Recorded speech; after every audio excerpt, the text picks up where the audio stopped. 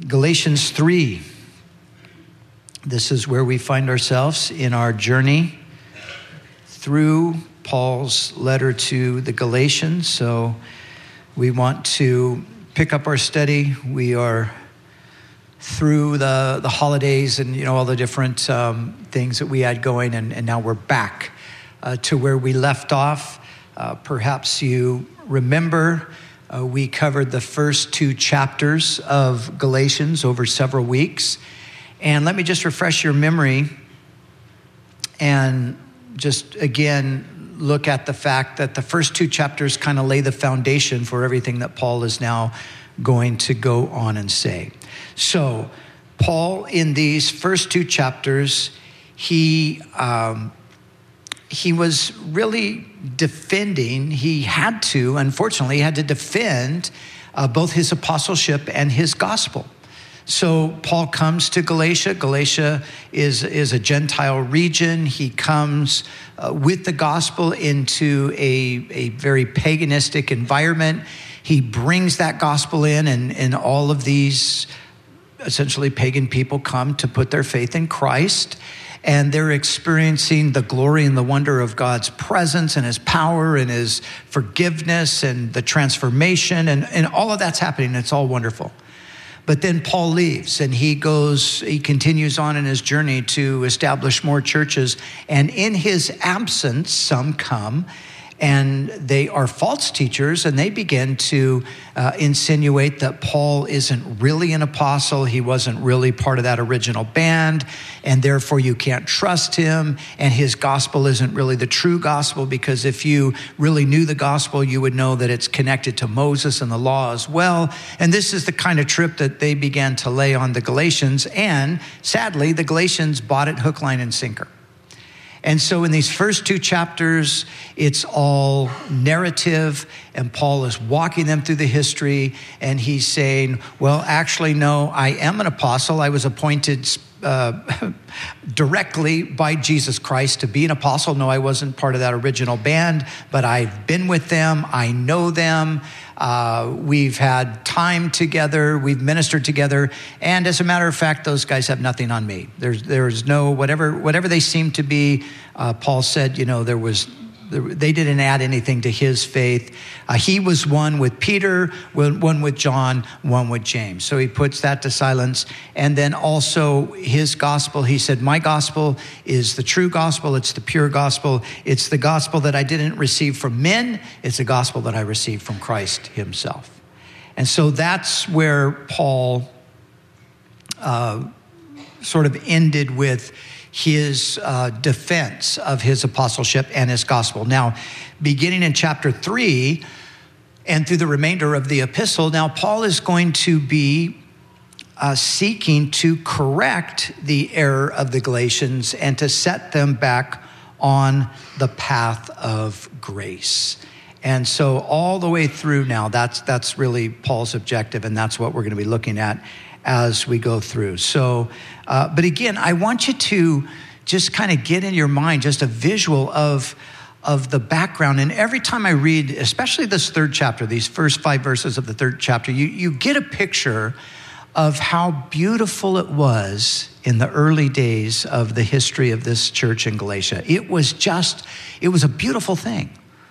And I would imagine if if they had a church building, one, or, just the various locations, I would imagine that when you walked into these places, man, you just felt the presence of God. You felt the peace of God. Love of God was flowing everywhere. The Spirit of God was at work. Miracles, things like that were taking place, and people were being drawn to Jesus, and it was all this beautiful thing. And then these false teachers come in, and the whole thing stops. It just brings the whole thing to a halt.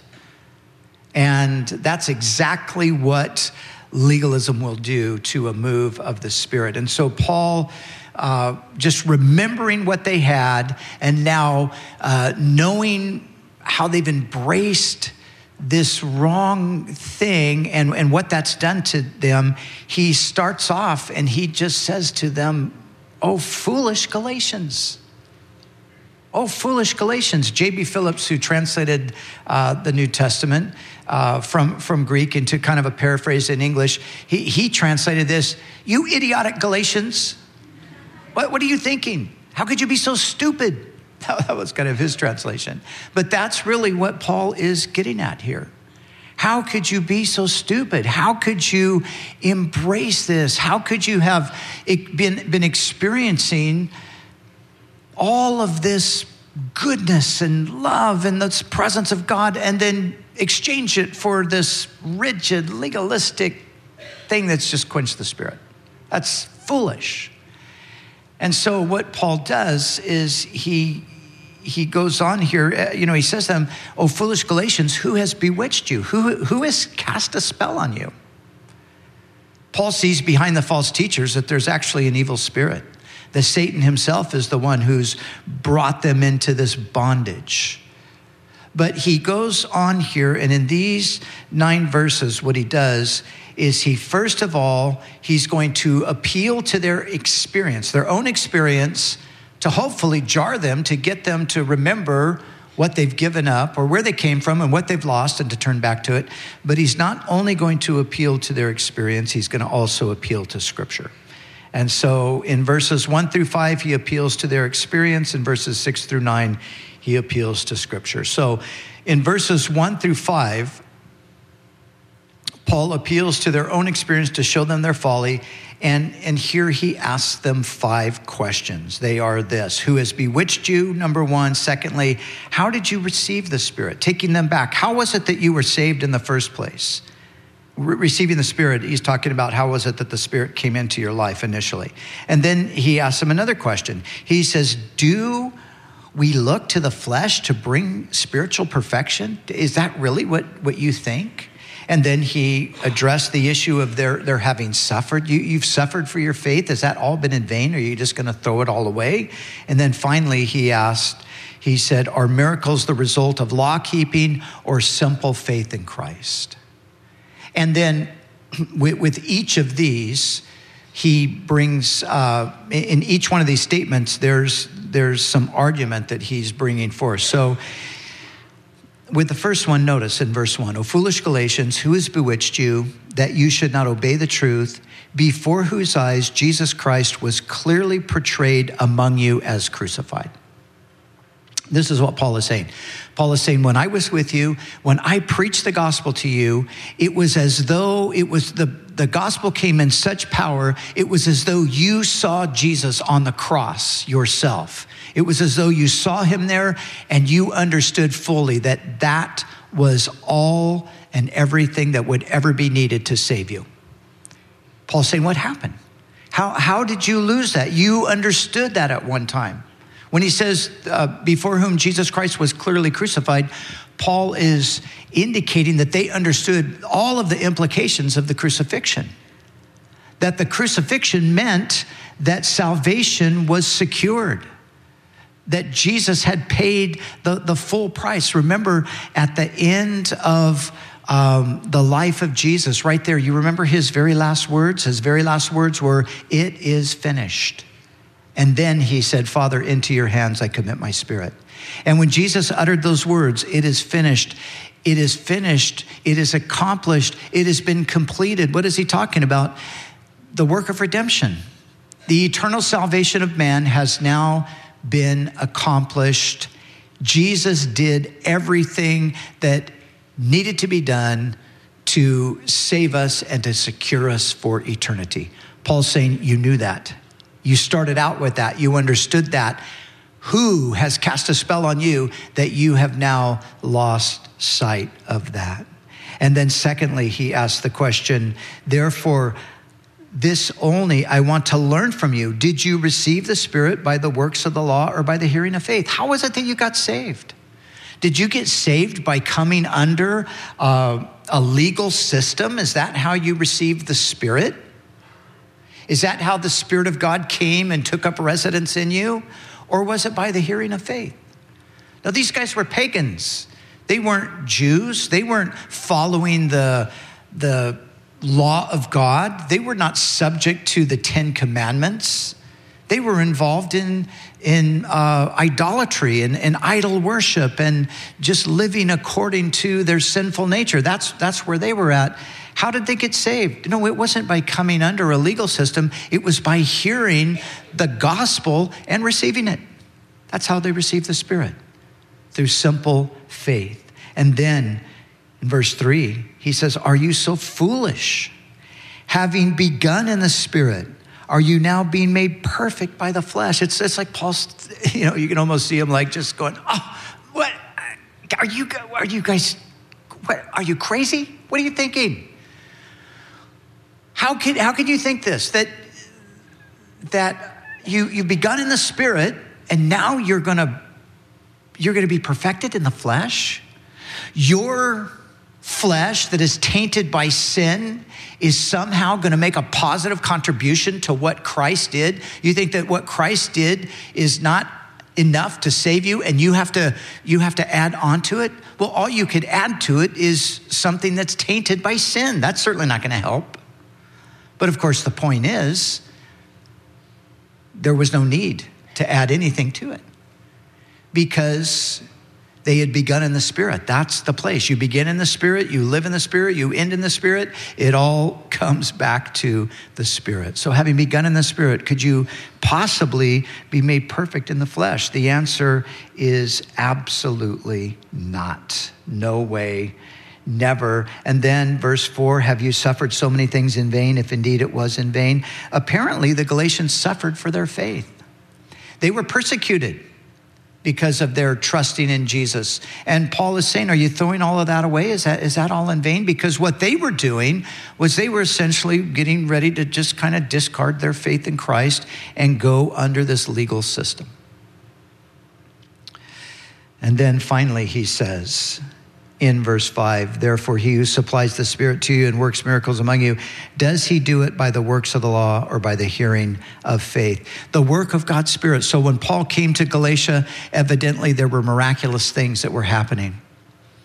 Paul was an apostle and miracles were worked through his hands. We know that from the book of Acts and other places. And evidently that wasn't limited to Paul. Evidently that kind of activity was being carried on. But was it happening because you adhered to the law, or was it happening just because you had put your trust in Jesus? Was the Spirit moving and doing miraculous things because you were following meticulously the laws of Moses? And the answer, of course, is no. That had nothing to do with it.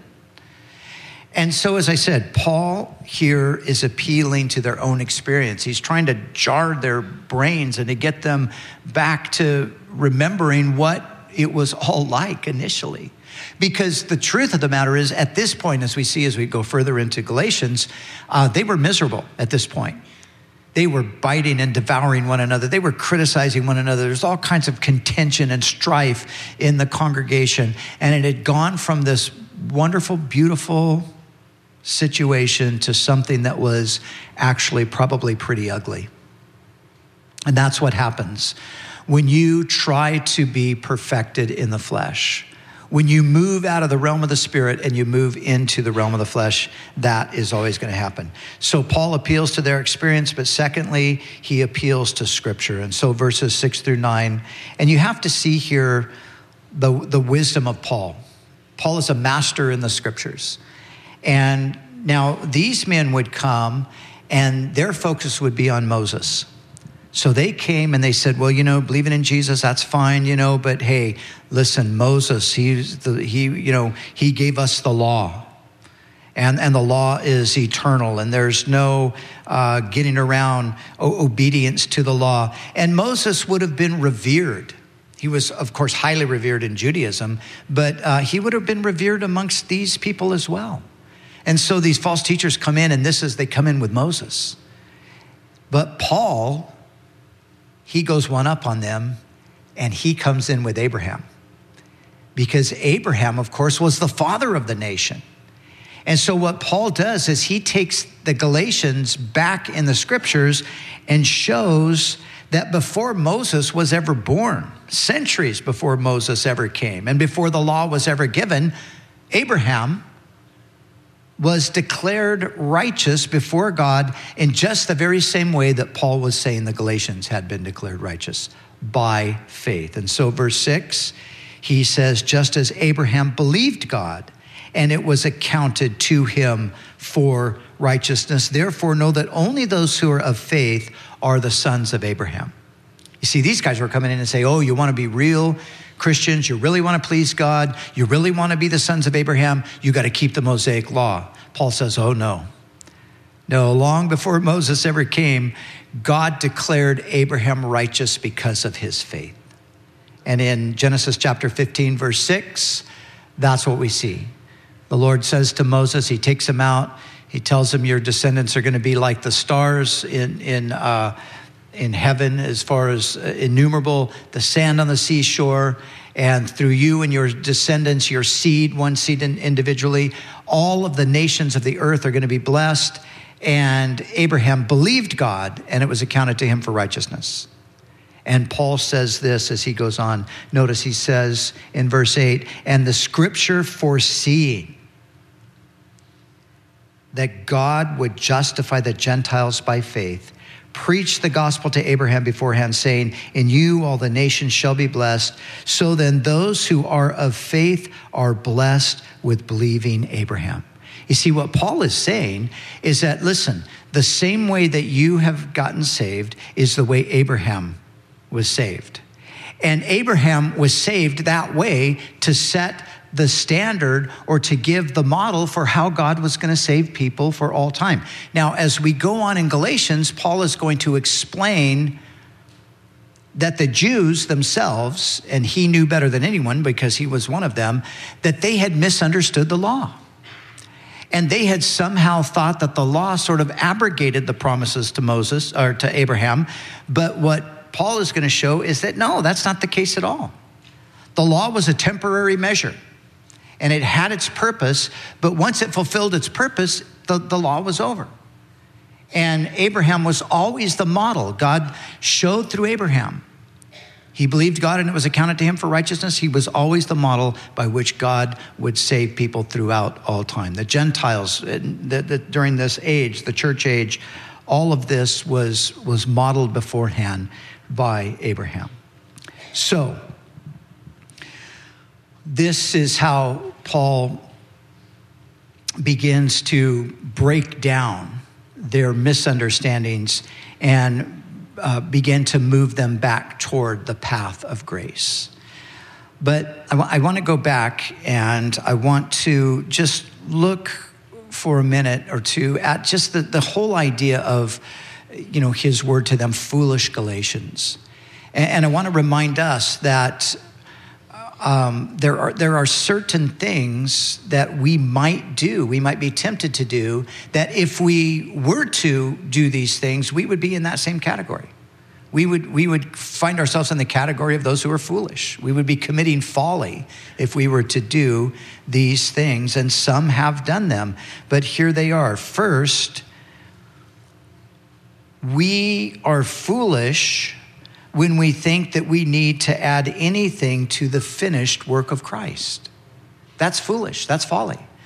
To think that, like I said earlier, to think that somehow my actions, no matter how well intended they might be, that are inevitably tainted by sin because I am a sinner. That somehow my actions are going to contribute to the work of Christ. That is folly to think that. To think that the work of Christ needs to be added to.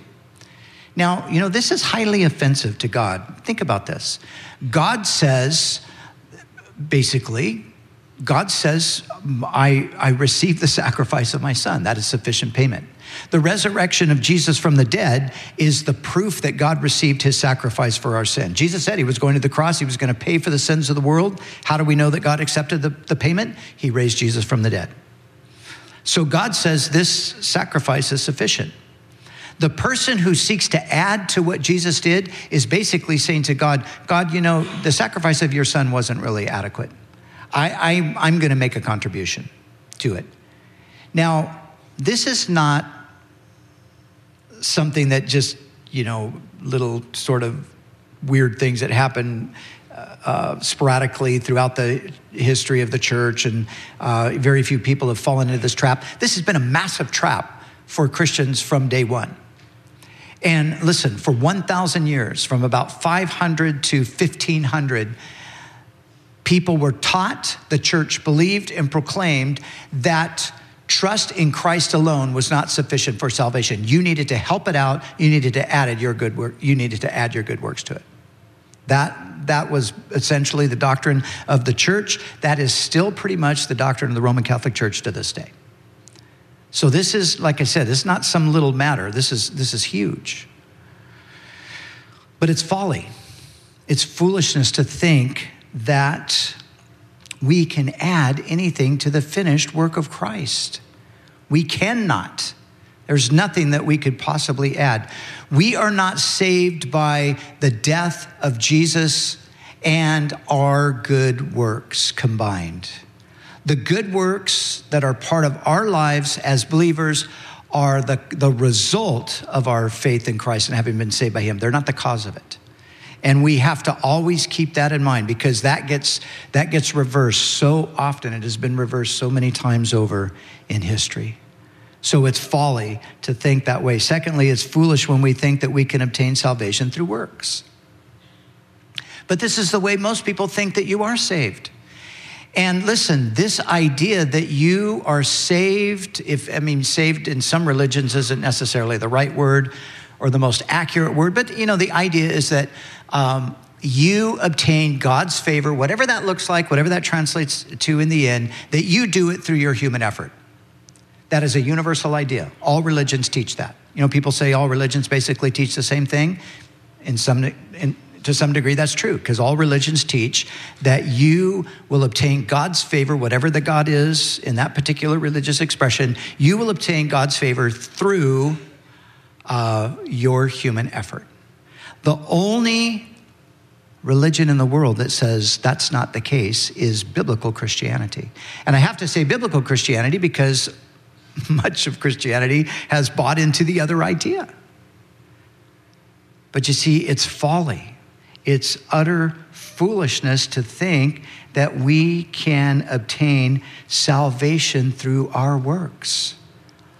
All of our works, all of our best efforts on our best day, as I said, still have the taint of sin. It's an impossibility. And it's only the gospel of Jesus Christ that gives us this understanding that salvation is by grace alone. It's through faith alone in Jesus. Grace is limited to the gospel. You don't find grace in any other religion. It's only in the gospel. God's unmerited favor directed toward us because of what Jesus did. So again, now, of course, there are some who are very aggressive and intentionally do teach that we need to add to what Christ did by our works. I think probably most of us here, and most of you listening to me right now, I think you probably do reject that. But it's still possible that we can subtly fall under that. Even though we know that that isn't the case, isn't it true that sometimes if we think about the way we're thinking, we would have to conclude that, well, that must be what I think? Do you know how many people have said to me over the years, people that I know are Christians, I think most of the time they know they're Christians, but, they have those moments where I've had many people say to me, Pastor, I just, I know I love Jesus, but I'm just not sure in the end if I'm going to make it. You know what that says? That says that however subtly it is, you are somehow thinking that you have to contribute to your salvation. You have to do something to make sure in the end that you're going to be there. You're going to be there. Don't worry about it. Relax. Because Jesus did the work. And as a Christian, you're trusting him. I know, I have absolute confidence I'm going to heaven. And I don't think for a split second that has anything to do with me in the sense that, well, of course I'm going to go to heaven. I'm not just a Christian, I'm a pastor. No, I know I'm going to heaven. I know I'm in part of God's kingdom. I know I'm going to be there forever. And you know why I have absolute confidence in that? Because Jesus did everything that needed to be done, and I just simply believe that that is true. And that's the way salvation works. And if we ever find ourselves wondering, I'm just not sure if I'm going to make it, then it just shows that we've somehow shifted into that mindset of a works-based salvation. And what I'm saying to you today is just get that out of your head. Just reject it, because it's not reality. It's not the way it works. We are saved by grace through faith alone in Christ. Thirdly, we are foolish when we think the flesh is the way to spiritual maturity. Remember what Paul said in verse 3? He said, having begun in the Spirit, are you so foolish as to think that having begun in the Spirit, you're now going to be made perfect through the flesh? So we would be foolish if we think that the flesh is the way to spiritual maturity. But listen, we have got to see right here what the flesh is referring to, because it's not referring to what we most often think it is. Because most of the time when we think of the flesh, we think of things like sexual immorality, we think of things like drunkenness, we think of things like greed, we think of things like theft or hatred or murder. And yes, indeed, those are all manifestations of the flesh.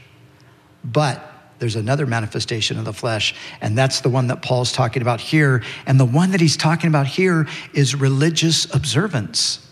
And see, the crazy thing is, this is the one that we would never really think is the flesh. We think that devout religious observance is this is the way to get perfected. No.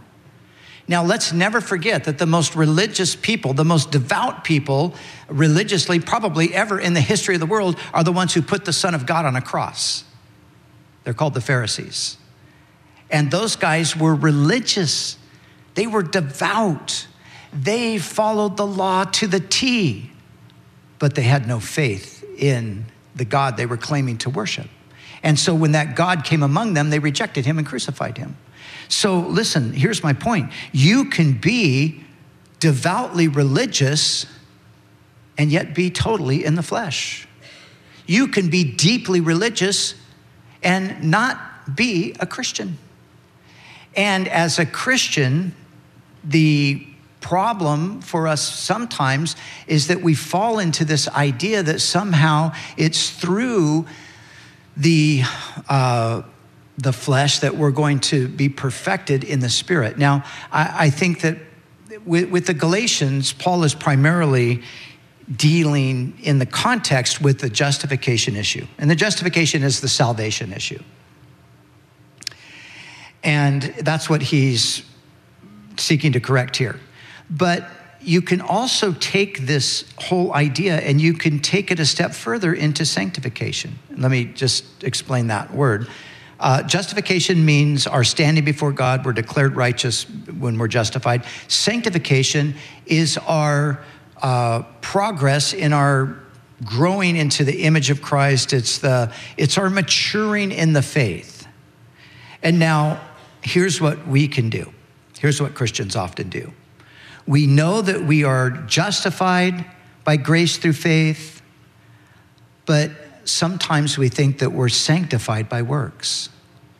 And sometimes what we do is we've received Christ by faith, and then we, at times, for a variety of reasons, we start to bring in religious observances, thinking that in doing so, we're going to make ourselves more acceptable to God.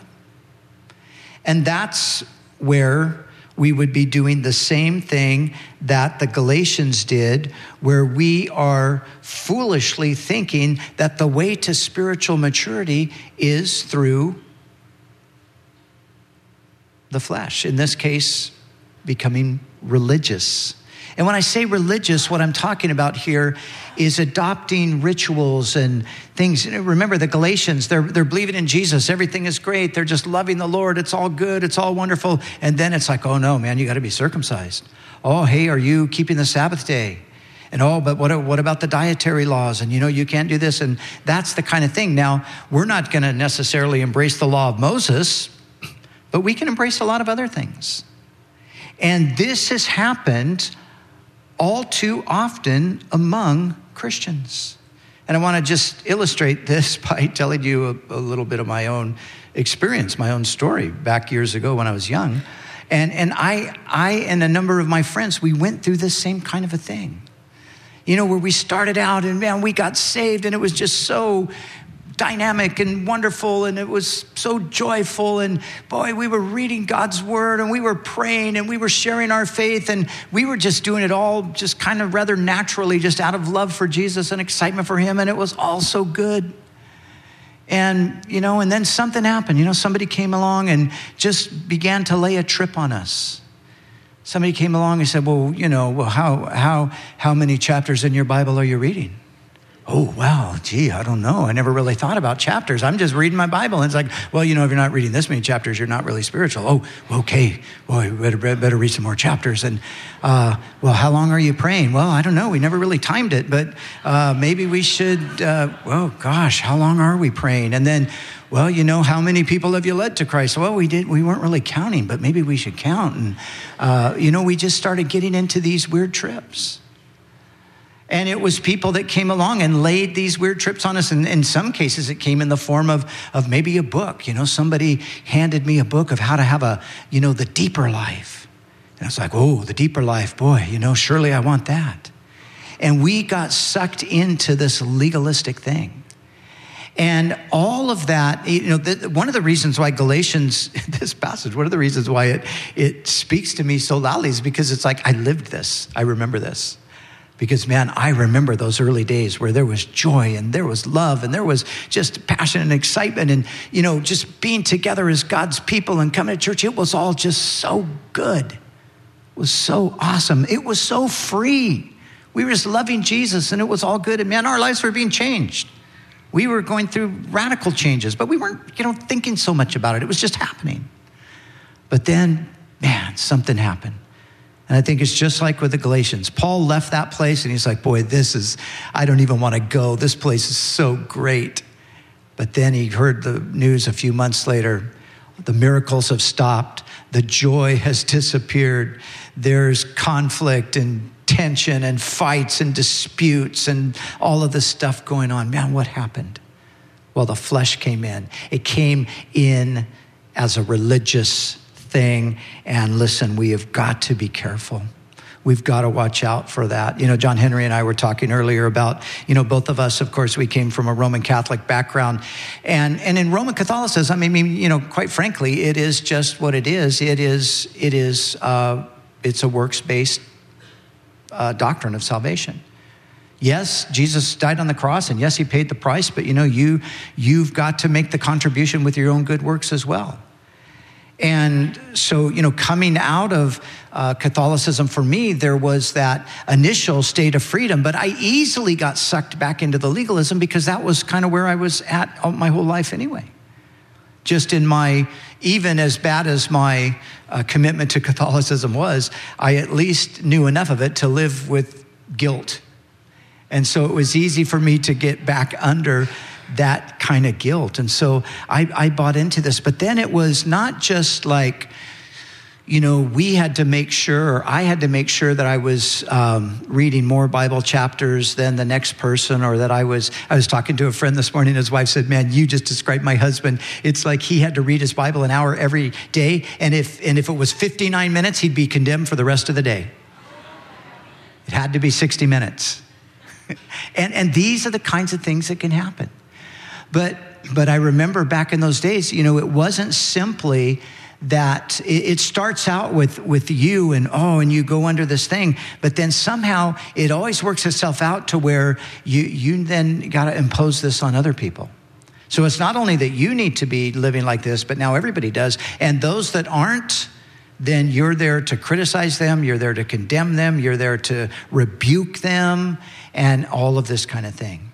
And when I got sucked up in this, and I'll never forget, and Cheryl reminded me earlier of this, but I remember coming home from work one day, and we were newly married, we were young, and so I came home and I just said, so, honey, what have you been doing today? And, she told me she'd taken, our daughter was really just, very small at the time. And she'd done something with the baby, and she'd shopped, and she'd, I don't know what she'd done, maybe she'd watched TV or something. And I was like, well, how much Bible did you read today? She's like, well, I read a little bit of my Bible. Well, how many chapters? Well, why are you asking me this? Well, because I just want to know, how spiritual are you? How many chapters did you read? And, Cheryl's no pushover, so she pushed back pretty hard, like, you don't tell me how many chapters I'm going to read in my Bible. I'm going to read whatever chapters I want to read in my Bible. And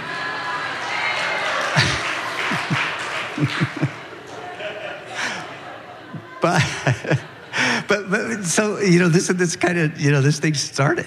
And at one point, she said to me when I was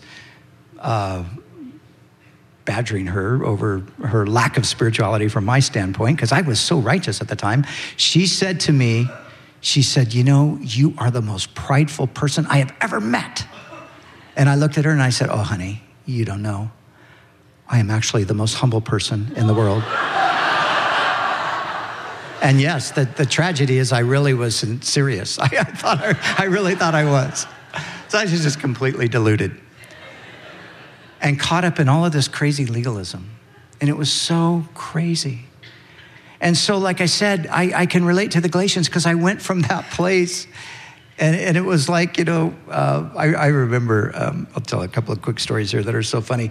I really got into reading these, kind of deeper spiritual life books. And here's a book that I do not recommend anybody to read, but I read it, I ingested it, I believed it, I preached it.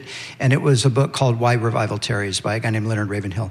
And I remember just, and that book is so legalistic, it's not even funny. So just, that's my perspective on the book. Still today, I thought that many years after the fact and after I had grown out of that, I looked back and I thought, wow, I was just way too immature to read that book and kind of chew the meat and spit out the bones. So a few years ago, I picked it up again to read it now as a mature, more established Christian. And I read it again and I thought, oh, wow, no, this thing is just a bunch of legalism. So anyway, I had really gotten into that. And then I got to the point of, I started to think that, Pastor Chuck, he's just this grace thing. He's just way too into grace. Doesn't he understand that, man, we got to preach holiness and we got to preach righteousness? And I'll never forget, we were driving home one day from church because he'd pick me up in the mornings and we would drive here. This is when I was really young. And then we would drive home in the afternoon. And when everything was said and done, I remember we were driving home one day and I said, Chuck, I said, I just think we have we're preaching like an easy believism here at Calvary, and we just, we really don't understand grace. And, I was thinking we should invite Leonard Ravenhill here to preach. And as only Chuck could do, he just sat there in silence, driving the car. And then he finally did his classic, oh. And I just went on like, yeah, because, there's not holiness and we need to be more righteous and, we need to, and, I just went on. And I think I was like 24 years old at the time. And he just wisely ignored everything I said and never sent out that invitation. But I've been there, done that. I did the legalistic thing. And it just quenches the spirit. And, I remember back then, I was always struggling with, I got to give this up for the Lord and I got to give that up for the Lord. And for me, I grew up surfing. That was my whole deal. And I loved surfing and all that. And, and then so I was always like, surfing's a God. I got to lay it down. And I come home and tell Cheryl, honey, I got to sell my surfboard. And she's like, okay, whatever, and I just think the Lord is dealing with me about it. So I'd sell my surfboard and, for 6 months, I'd be preaching against surfing to everybody, and, And then I'd show up at home with a surfboard. She's like, wait, what are you doing with a surfboard? I thought God told you needed to get rid of it. Well, I don't know, maybe I was wrong. I just need to go surfing. And, I did that 2 or 3 times. Joey Moran actually did that with me as well. We kind of both got into that for a while. But listen, these are the kinds of things that we can get carried off into. And that's not it. That's not it. The Lord's given us all things richly to enjoy. And of course, things need to be in a balance. And of course, there can be things that, can be out of whack in our lives, and we need to get all of that together. But, in the back of my mind, this was the problem. In the back of my mind, somehow I was going to attain a holier position, a more powerful position, if I just, gave these things up. And it kind of was a throwback to my Catholic upbringing, because there is very much an idea that you need to sort of, you need to make yourself suffer in order to really make yourself worthy enough to be God's child. And that's very much ingrained there. So, and in a lot of ways, you don't even have to be Roman Catholic. It's natural to us. And this is all of the stuff that we're talking about here. And when Paul says, having begun in the Spirit, are you going to be made perfect in the flesh?